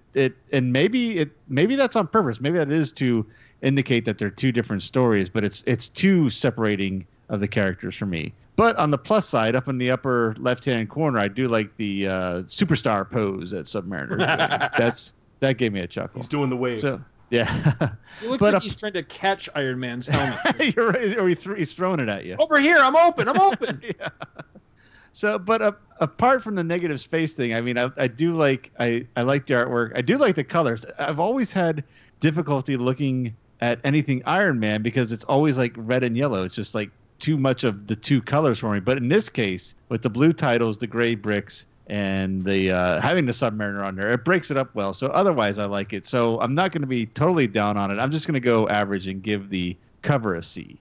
When it comes to the artwork inside, it's a totally different story. I really like a lot of the things I saw in here, and actually, much to the point that I didn't note. I guess I did notice the inking because, like, I'd say all of page 3 alone, it seems a little heavy and not much detail. But then past that, I didn't really notice any inking problems until you guys started pointing them out. So that is, to me, that's a good indication that I really, really enjoyed the art. So I'll definitely give that an A. The story, I thought I was going to whip through this while you guys were talking, and I was silent. And like Paul said to open up, there's a lot going on for, was it 11 pages? So, I mean, it held my attention enough to read everything and not just skim through it like I would if I were just trying to catch up real quick. So the story hooked me in. It was a lot going on for such a short amount of pages, and I'm actually pretty curious to see how this ends. So I'm going to give that an A as well. So overall, it might be a little lower than you, but still think I'm in the same general thought process as you guys are with this. Yeah, I think we're all in the same general area. Sweet. So let's see. That's our Marvel. All right. And let's shift over to Batman. All right. So this next book comes to us thanks to a generous donation by listener and good friend of mine, Kirk Landry. I got to thinking a while ago, I have been given a lot of comics over the years that I have been podcasting, and I don't know how many of them I've ever actually gotten around to discussing here on Back to the Bins. So I'm going to try to make a better effort here in coming episodes to actually cover some of the things that folks have given to me. So I'm going to start doing that right now with this particular issue. So for this time, my book is Batman number 206. Now, this is cover dated November of 1968. The approximate on sale date, according to Mike's Amazing World of Comics, was September 5th, 1968. I was not quite 6 months old at this time.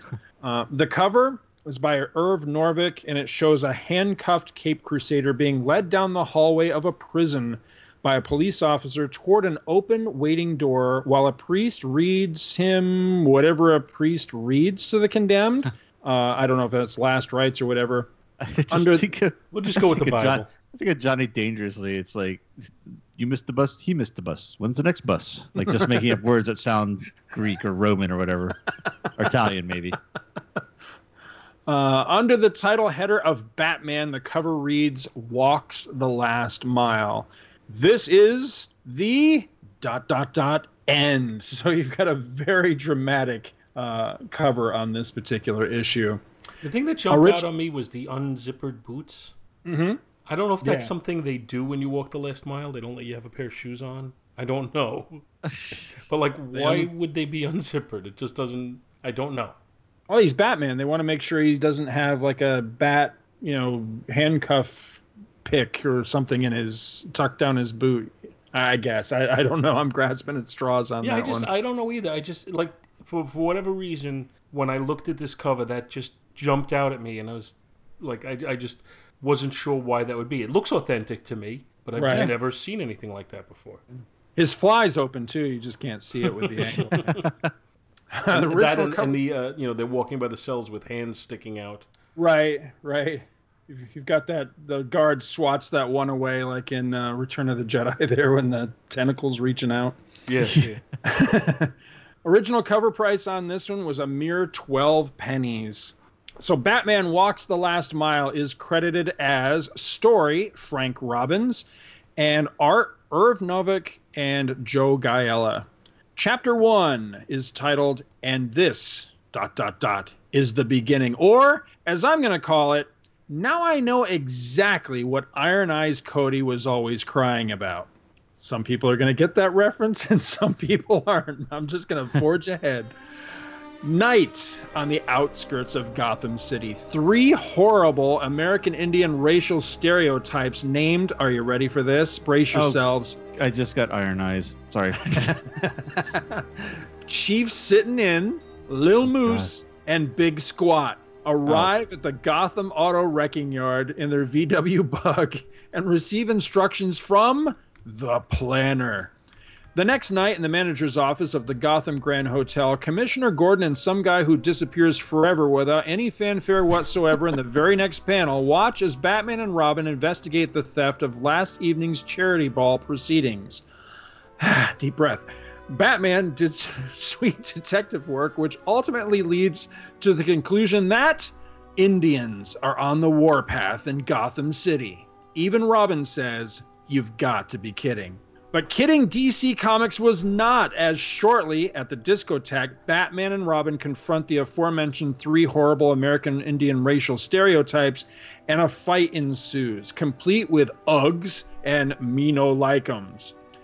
The dynamic duo make quick work of the Red Men, and it is revealed that the way that they got away with robbing the fundraiser without anyone being the wiser was because Big Squat, the bass player of the group, covered his absence from the group's musical performance last night by blowing up an inflatable plastic double replacement of himself.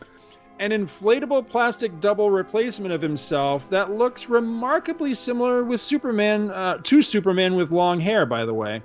The Engines are led down a trail of tears to the local lockup, and Batman comments how this was the band Custer's last stand.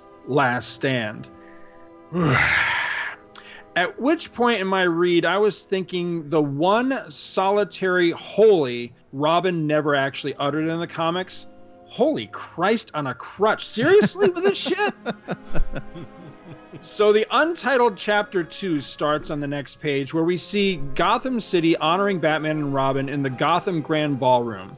Commissioner Gordon's presiding when some asshole in the audience starts heckling him. Gordon does the prudent thing and orders that they throw out the bum, but Batman, ever conscious of the rights we as free Americans have fought for and hold precious, says, let the man talk. The man, E.G. Never, and I waited this whole goddamn issue for a payoff for that stupid name and it never happened, asserts that Batman and Robin are phonies and that they've actually been secretly paying him all these years to be the brains behind their crime solving. That he, in essence, is the Batman's brain. Not kidding with any of this. I'm not making any of this up, right? You're not. Rather than punch him in the head, Batman, a little shaken because he fears that if anyone suspects that he has money, that they might piece together that he is actually Bruce Wayne loaded fop, accepts Never's public challenge to a crime-solving duel. So, the game is afoot. The story wastes no time spoiling the fact that Never actually is the planner, and that by planning the capers that he is challenging Batman to, that he can't lose, right? And indeed, he does best the Masked Manhunter in the first round, but on the second, he slips up. As the planner, he sets up the Cat Crook, a second-story man dressed in pretty much exactly the same outfit as Batman, just minus the yellow bat emblem on his chest, in an elaborate plot to further embarrass Batman. But when Batman play acts that he's suddenly had enough of Never and is gonna open a much-needed can of bat whoop-ass on him, Never just flees the scene. The Cat Crook, however, recognizes Never's voice as that of the planner, and flees to pursue him to the junkyard where he intends to exact his revenge. At the junkyard, Never lies in wait for the Cape Crusaders to show up so he can plug them full of holes. He sees a Batman-shaped figure silhouetted against the moon and lets him have it. But remember how I said the Cat Crook had exactly the same outfit as Batman minus the chest emblem? Well, yep, he's dead now. And apparently, this is the only reason... yeah, exactly. Apparently, this is the only reason that he ever briefly existed in the first place. Anyway, now the planner done killed somebody, and Batman and Robin bring him in. All his cronies rat him out in court, and ultimately, the planner is informed that, and I quote, "You shall be taken from thence to a place of execution where 20,000 volts of electricity shall be passed through your body, till you are dead." Later on death row, E.G. Never has gone a bit crackers, and he keeps insisting, "I'm Batman's brain. I am Batman." Batman, the real one, is summoned to the warden's office, where it is decided to grant Never his final wish, and on the last page, a full splash, we're treated to something that I can't immediately recall ever having seen in comics before. The reverse perspective of the cover image, where we see a handcuffed Cape Crusader being led through the doorway of an execution chamber by a police officer, whilst a priest reads him whatever a priest reads to the condemned. The end. Holy shit, where to begin with this issue? I have a lot of notes, but you guys feel free to jump in at any point here. I'm just going to kind of cover them in order as I wrote them down. first and foremost, the thing that grabbed me when Kirk gave me this issue, I'd never seen it, I'd never read it before, the cover. I think the cover kicks ass. I really like this cover. Yeah, I love the cover. That's funny because I think it looks like a Mad Magazine cover. Like the cover turning around, it should be Alfred E. Newman smiling. I can see that. I can actually see that, but I do. And I'm actually amazed that I do like both the cover and for the most part, I like the interior art too, because I'm going to confess right now, never liked me no Irv Novick. I was never a fan of his, but see, this is 68, and I would have discovered Novick probably about, 72, 3, 4, something like that. And I don't know what happened in those intervening years, but I don't think his art later when I would discover him was near as tight as it is right here. I actually like this, and I thought it looked good, but I do like the cover. I think it's just, it's actually, I think, appropriate that you said it reminds you of Mad Magazine, because this is what I would say is like a typical gag cover, but not like funny ha-ha gag, but like a catch you, like right. Ooh, what's going on? Batman's going to the gas chamber or the electric chair. What's going on? I gotta buy this issue. I can totally see it doing. It's almost like this cover should have "Not an Imaginary Story" written on it. Yeah. This time it's real. Totally. Batman is going to the gas chamber. Yeah. It struck me with this story that Frank Robbins, in writing it, confused dark with deep. Yes. Yeah. If you get what I'm saying, they're like, he wrote a very dark story, and I think he wanted people to say, "Oh wow," at the end. But instead, I just said, "Yeah, it was really dark." It wasn't so much thought provoking like I think he wanted it to be. I think confused, as you say, I think confused is a great word to associate with this, because here's my problem with it. I am impressed as hell. Yeah, do you remember, did you ever watch Superman the Animated Series? Yes. There's an episode of that ends as a man is executed in I think it's gas chamber in that one. I forget, but he goes to the execution chamber in one of the episodes, and I was like, God damn, that's dark for what is arguably a kid's show, right, on Saturday mornings. Much the same thing here. In 1968, comics were still for kids, and not particularly the brightest kids in the room, especially DC Comics. And you have one here that ends with a man going to the electric chair. So I'm like, damn, that's dark. But the problem is that the entire rest of this issue is clearly a product of post-Batman TV show syndrome. And yes, absolutely. From the dialogue to the sound effects to Robin and his just friggin' annoying puns and the narration balloons in the beginning. As I read them, I was thinking, boy, I could hear William Dozier saying these things. Yeah, totally. If I could do impressions worth of shit, I'd have totally done it in his voice. But yeah, I did. As I read this, I could hear that voice. Yeah, absolutely. But all that said, all that criticism aside, there are some elements in here that, strangely, I do think make the story somewhat redeemable, because now, granted, there is absolutely just no excusing the Indian band. That is just embarrassing. However, pages 2 and 3 of Batman the Detective are pretty damn cool. I really liked this, yes. I'm going to back you up for a second, Scott. Do you want to let anybody listening in on your joke at the beginning as far as the Indian band goes? Okay. Well, this is a very... Because the only reason I realized what you were saying was because you put a clue to it on the page a couple of days ago. That's why it sunk in later. I'm like, oh, I get it now. Yeah, the story, I named it, now I know exactly what Iron Eyes Cody was always crying about. He was the crying Indian side the road in those old PSA commercials about, please don't litter. You have to be of a certain age to even know what the hell I'm talking about. That's true. I don't know what I'm talking about. What it was is there used to be these commercials that used to run when we were all kids, where this car is driving down the road and these assholes just throw trash out their window, and the trash lands at the feet of a Native American who's standing at the roadside, and the roadside is just filthy and littered with trash, and he turns his head and stares at us, the viewer, as a single tear runs down his face. And as a kid, that was powerful shit, man. It used to make me feel horrible for littering, which I guess was the intent. Anyway, didn't stop me, but it made me feel horrible about it.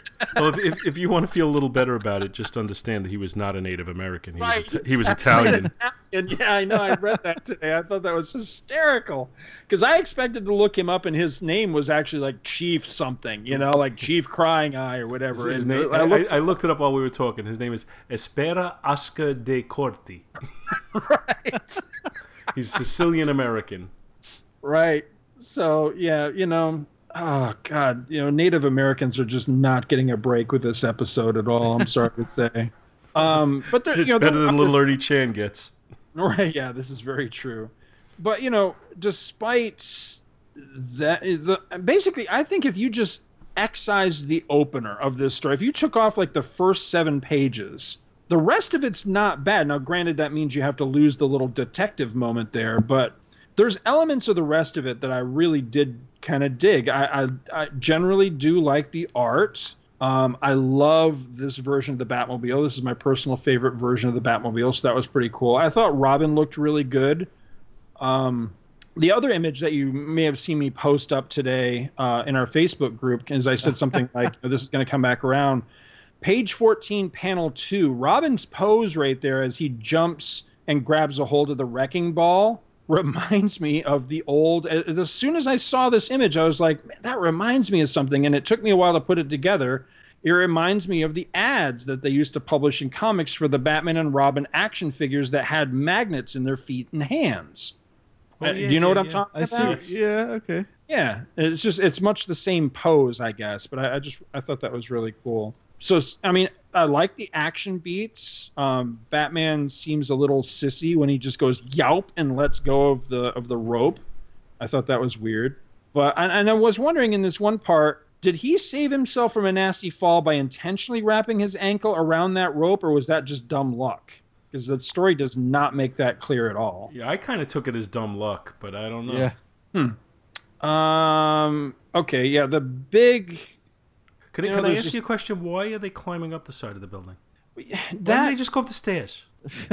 It can't be faster. I almost made a note of that, and then I decided, you know what? I'm not going to make a note of this because it's just going to piss me off. I know why they did it. So the only reason they did it is because they climbed the side of the building in the TV show. In the TV show, that's you're exactly right. Because there's this. So here it is. I kind of skipped over this in my synopsis, but you've got these 2 idiots that have been set up by the planner. They're hiding out in this abandoned building. They're on the 3rd floor. They're looking down. They see Batman and Robin. Batman and Robin look up. They see them looking out the window. So for one thing, there's not even any goddamn mystery. These guys see Batman and Robin coming. If you saw them climbing up the side of the building, why wouldn't you just go get a pair of scissors, right?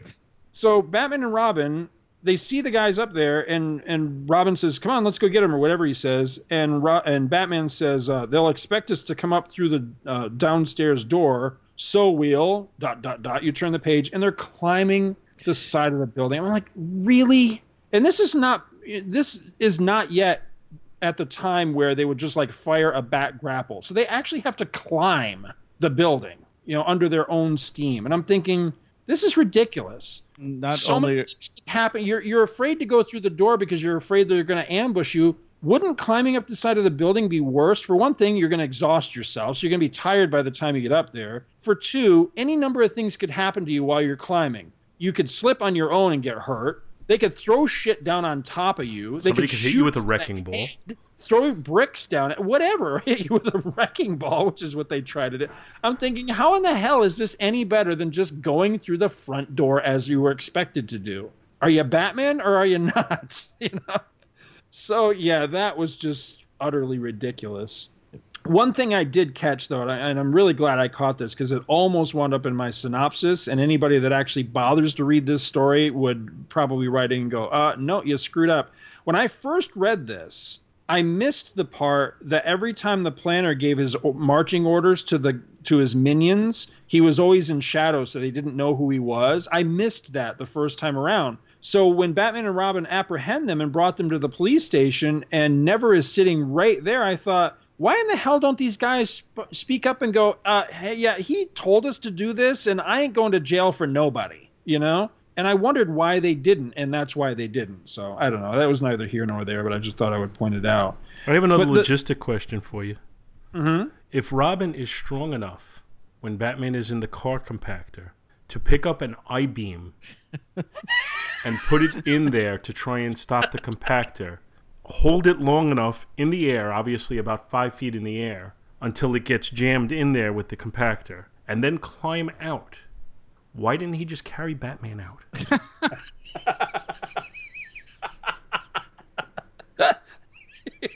I'm just saying. Never even occurred to me, but you are so totally right. Yep. What does an I-beam weigh? I don't know, like 1,000 pounds? Yeah, right.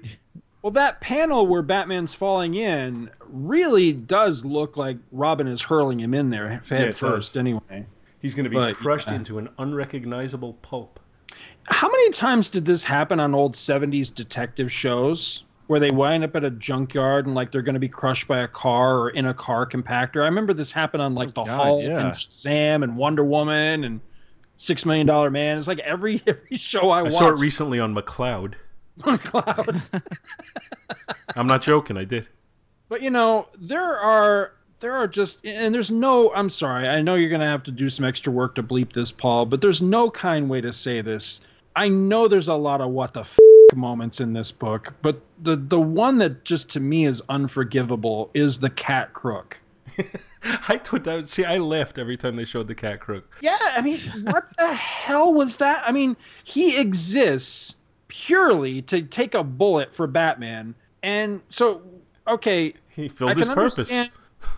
Well, I mean, I can understand that you want his silhouette to be mistaken for Batman, but it's a silhouette. Why does he actually have to be wearing Batman's outfit? Why couldn't he be a cat crook that looked like, you know, that had like a cat appearance when you saw him in the broad daylight? But I mean, how is he being called the cat crook when he looks like the bat crook? I don't know. It's just so stupid. It was really ridiculous. I was like, what the hell is up with this?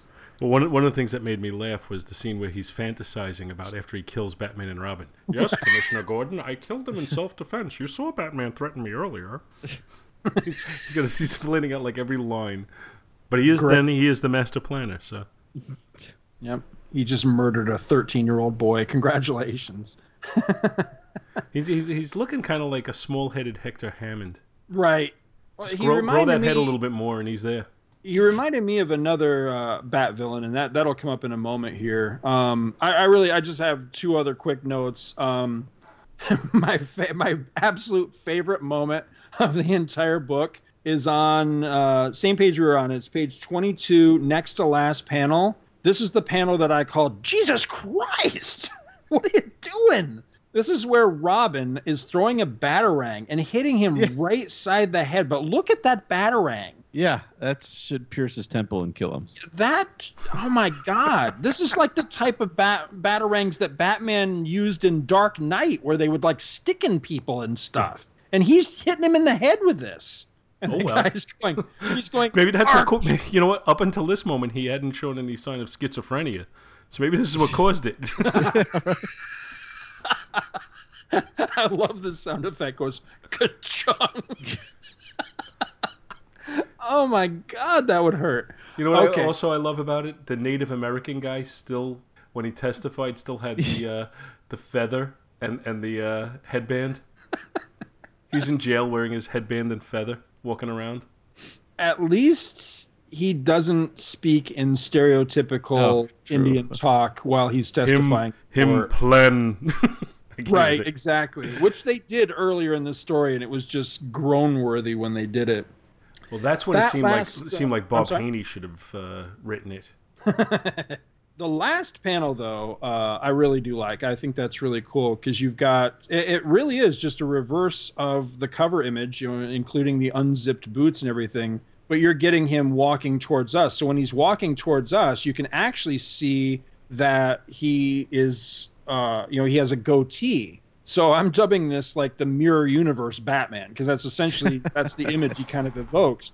But what's really cool about this is this wouldn't be the last time. I don't know if this is necessarily even the first time we'd ever seen a goateed Batman, but it's definitely not the last, because I remember that there's another story way later where Hugo Strange wears Batman's outfit, and Hugo Strange has the same kind of look. So I thought that was really cool in that last panel. It just kind of took me back to an era of Batman I'm more familiar with from the 80s. So, strangely, for all my nitpicks and just the overall, just like, what the hell nature of this whole thing, I dug it, though. I had a hell of a good time reading it. I was laughing. I was going, oh, my God, this is going to make the funniest synopsis, So, I mean, it's wacky as hell, but it was fun. So I can't be too down on it. What did you guys think? After... Go ahead, man. After, let's see, page 4, all I could hear in my head was, Tonto, jump on it. Jump on it. I heard that the rest of the issue.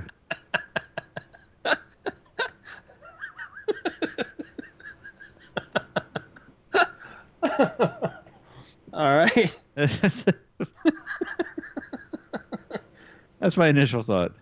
Okay. See, my thought was, and I already gave you my biggest thought was that, just being dark doesn't make it deep, and that's where I thought Robbins went a little awry. He really didn't give us a build up to this craziness that led to his walking the last mile. He just kind of threw it all out against the wall and let it sit there. Right. But I also kind of felt like the book had a certain schizophrenia to it, where, like I said, some parts of it seemed like Bob Haney wrote it. It seemed like it was out of the the 1960s or early 70s Teen Titans stories. With especially the Native American group. That really seemed like it was out of a Teen Titans book that Haney wrote. You think that was an attempt to be like contemporaneous or something? I don't know. There's points in this thing. And just to give some dialogue here, when Batman and Robin burst in on one guy says, double ugh, me no like 'em, Chief sitting in, gotta tune out the scene. I mean, it's just that's grow worthy. Yep. Well, Batman keeps calling him a base bully. What the hell is a base bully? I don't know. I'm just not hip, I guess. I don't know what the hell they're talking about half the time here. There was a number of the puns and things that Batman and Robin were saying in this part where they're fighting this band that I'm just like, you're just speaking a foreign language here, because I don't understand what the hell you're talking about. It's like smooth jazz meets stereotypical Native American dialogue. It's horrible. So, I mean, there's that aspect to this book in general. I agree with you. I like the fact that they showed Batman to be a detective, even if it got kind of a little dopey and look at this hair. It must be a man's hair because it doesn't look like it was styled. I mean, there's a little stupidity to that. Right. But I still like that they showed him as a detective, which is something you don't always get in the Batman stories, and it's part of it should be an integral part of his character, even more so than the I'm always prepared for any occasion that should come up, which is the way he's really written now. Right. So I did like that they played on that a little bit, but the book, like I said, seemed all over the place. I didn't know if they were going for comedy, like in the 60s TV show, or if they were going, like I said, for very dark. And then the ending is especially dark. And Scott and I were texting before we started recording, and I said, I was texting as I was reading the book, and I said, "Whoa, that got dark," and I don't even know how I should feel about this book now, because it just seemed to just go really weird. So I guess in its own way, it did get me thinking, and just probably not the way they intended it to do that.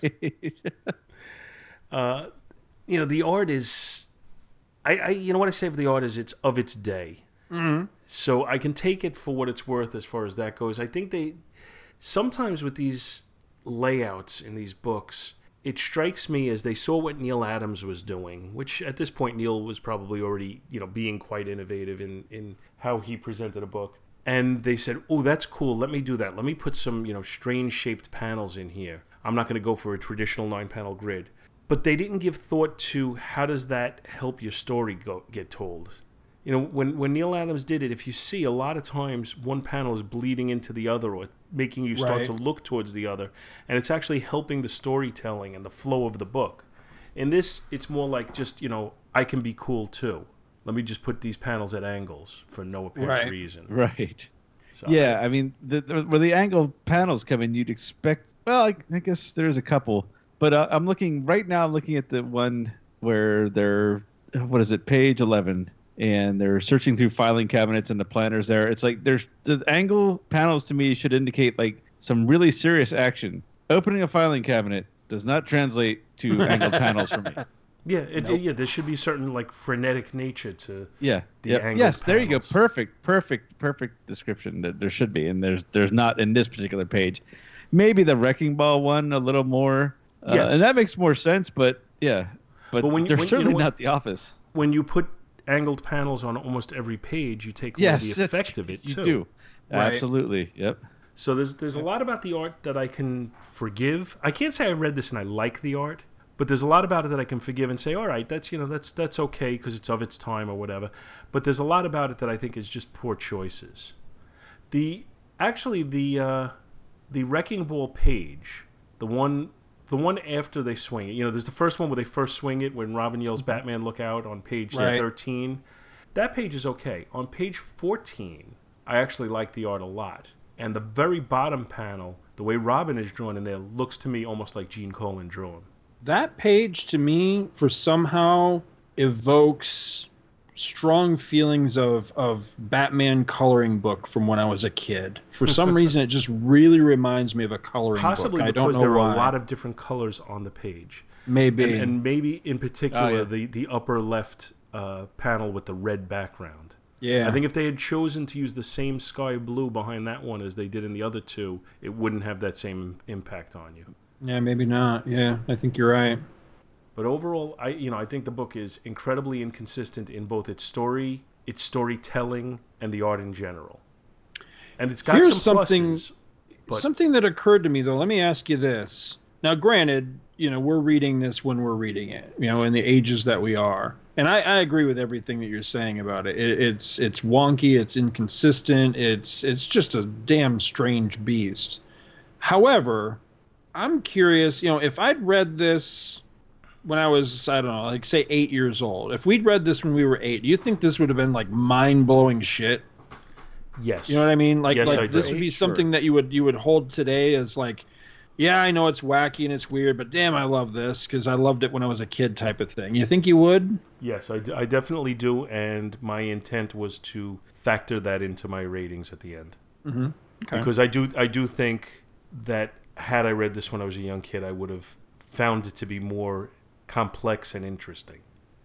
I've been trying to quietly do that somewhat in some of these reviews that we do too, because I do try to remember what that was like. Because I'll give you a great example is there's that I couldn't quote you the chapter and verse of what issue it was, but there was a story in Superman Family that I loved when I was a kid. Just absolutely loved it. It was this story where Supergirl had done something wrong. And so there was a trial that they held in Kandor, and Superman came in to vouch for her. He may even have played lawyer for her, I forget.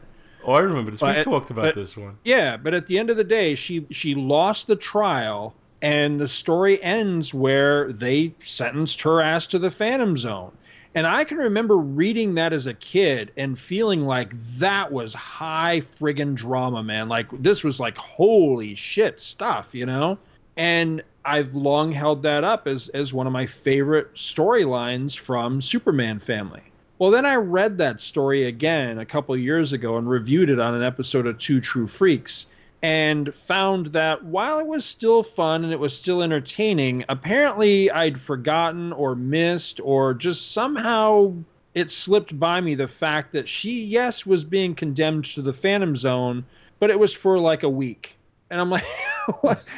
So there's a big difference between reading this shit when you're like 8 years old and reading this shit when you're like 48 years old. Right. You tend to catch different nuances, or not, that may affect your whole perception. So I'm trying to remember that, in the case of something like this, clearly written for the 8-year-olds in the room, not the 48-year-olds with a jaded comic book perspective in mind either. So yeah, I try to factor into the review what I think of it, looking at it through a reviewer's eyes.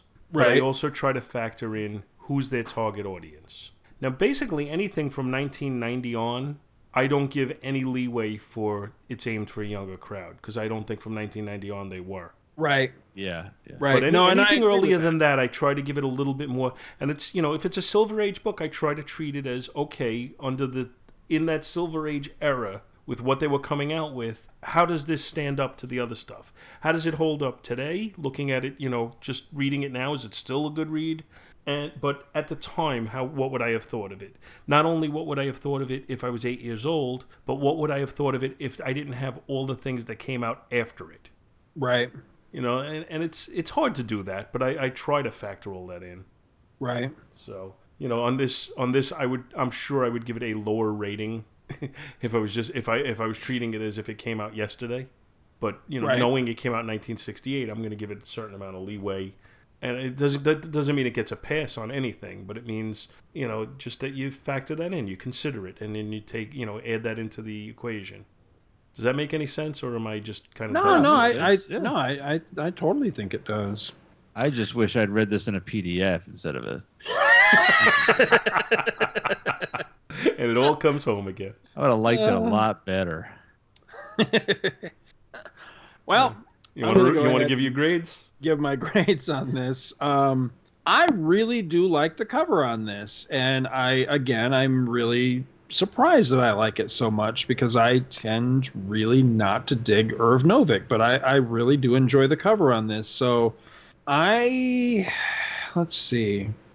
I think I'm going to go a B+ on this cover. I really like it. I think it is Adams-esque in a lot of ways. Really, my only quibbles with the cover, in all honesty, is I tend to like Batman with longer ears. I know that is a super nitpicky point, but every time I see this version of Batman's cowl, it looks more Catman to me than Batman. I just think it should have the longer ears.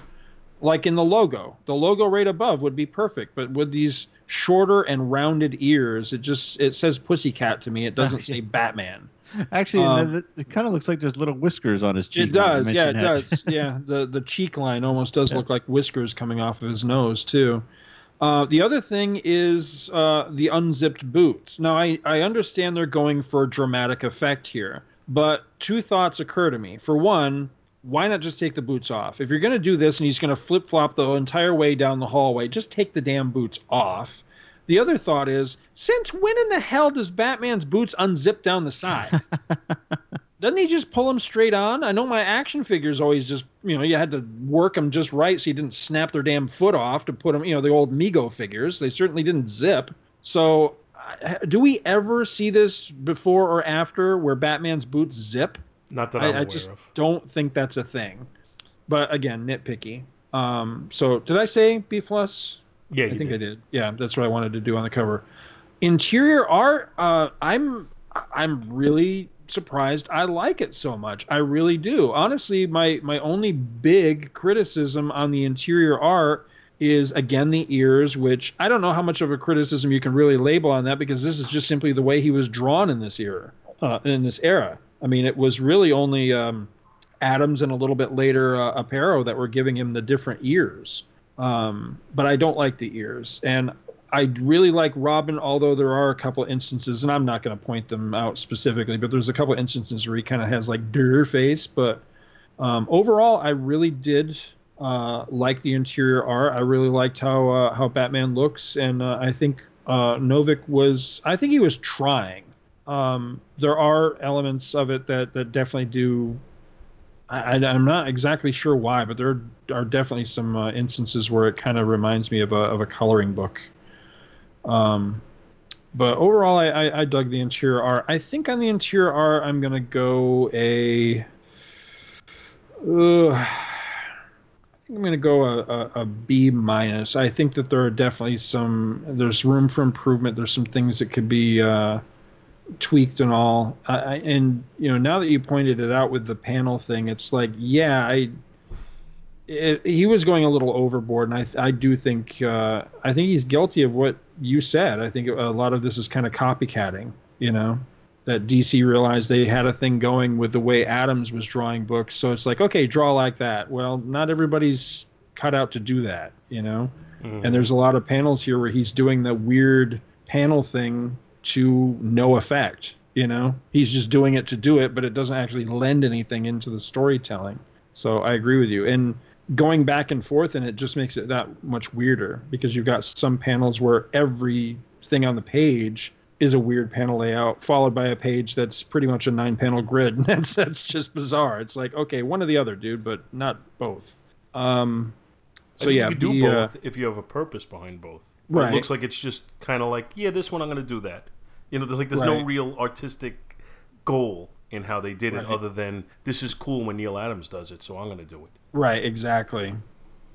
So yeah, B minus on the interior art. Story is the toughest one of all, because I enjoyed it. I got a kick out of it.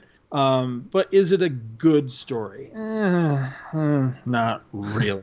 At the end of the day, I can't judge an entire story by the way it ends. I think the ending is cool. I think the ending is it's a shocker, just in the sense of this is totally not what I would have expected to find in a Batman Kitty comic from 1968. Is such a very dark ending. But I can't judge the entire story just based on how it ends. I have to judge the story as the story.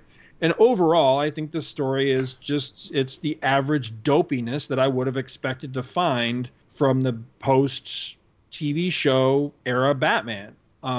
I think it's slightly better than that, so I'm going to say C plus as opposed to just average right down the middle C, because I think it is a little bit better than that with with some of the things that it tries to do, and again with that ending on the story. But overall, I think C plus is more than generous for what basically comes down to being a pretty goofy little story with some shockingly embarrassing racial stereotypes in the very beginning.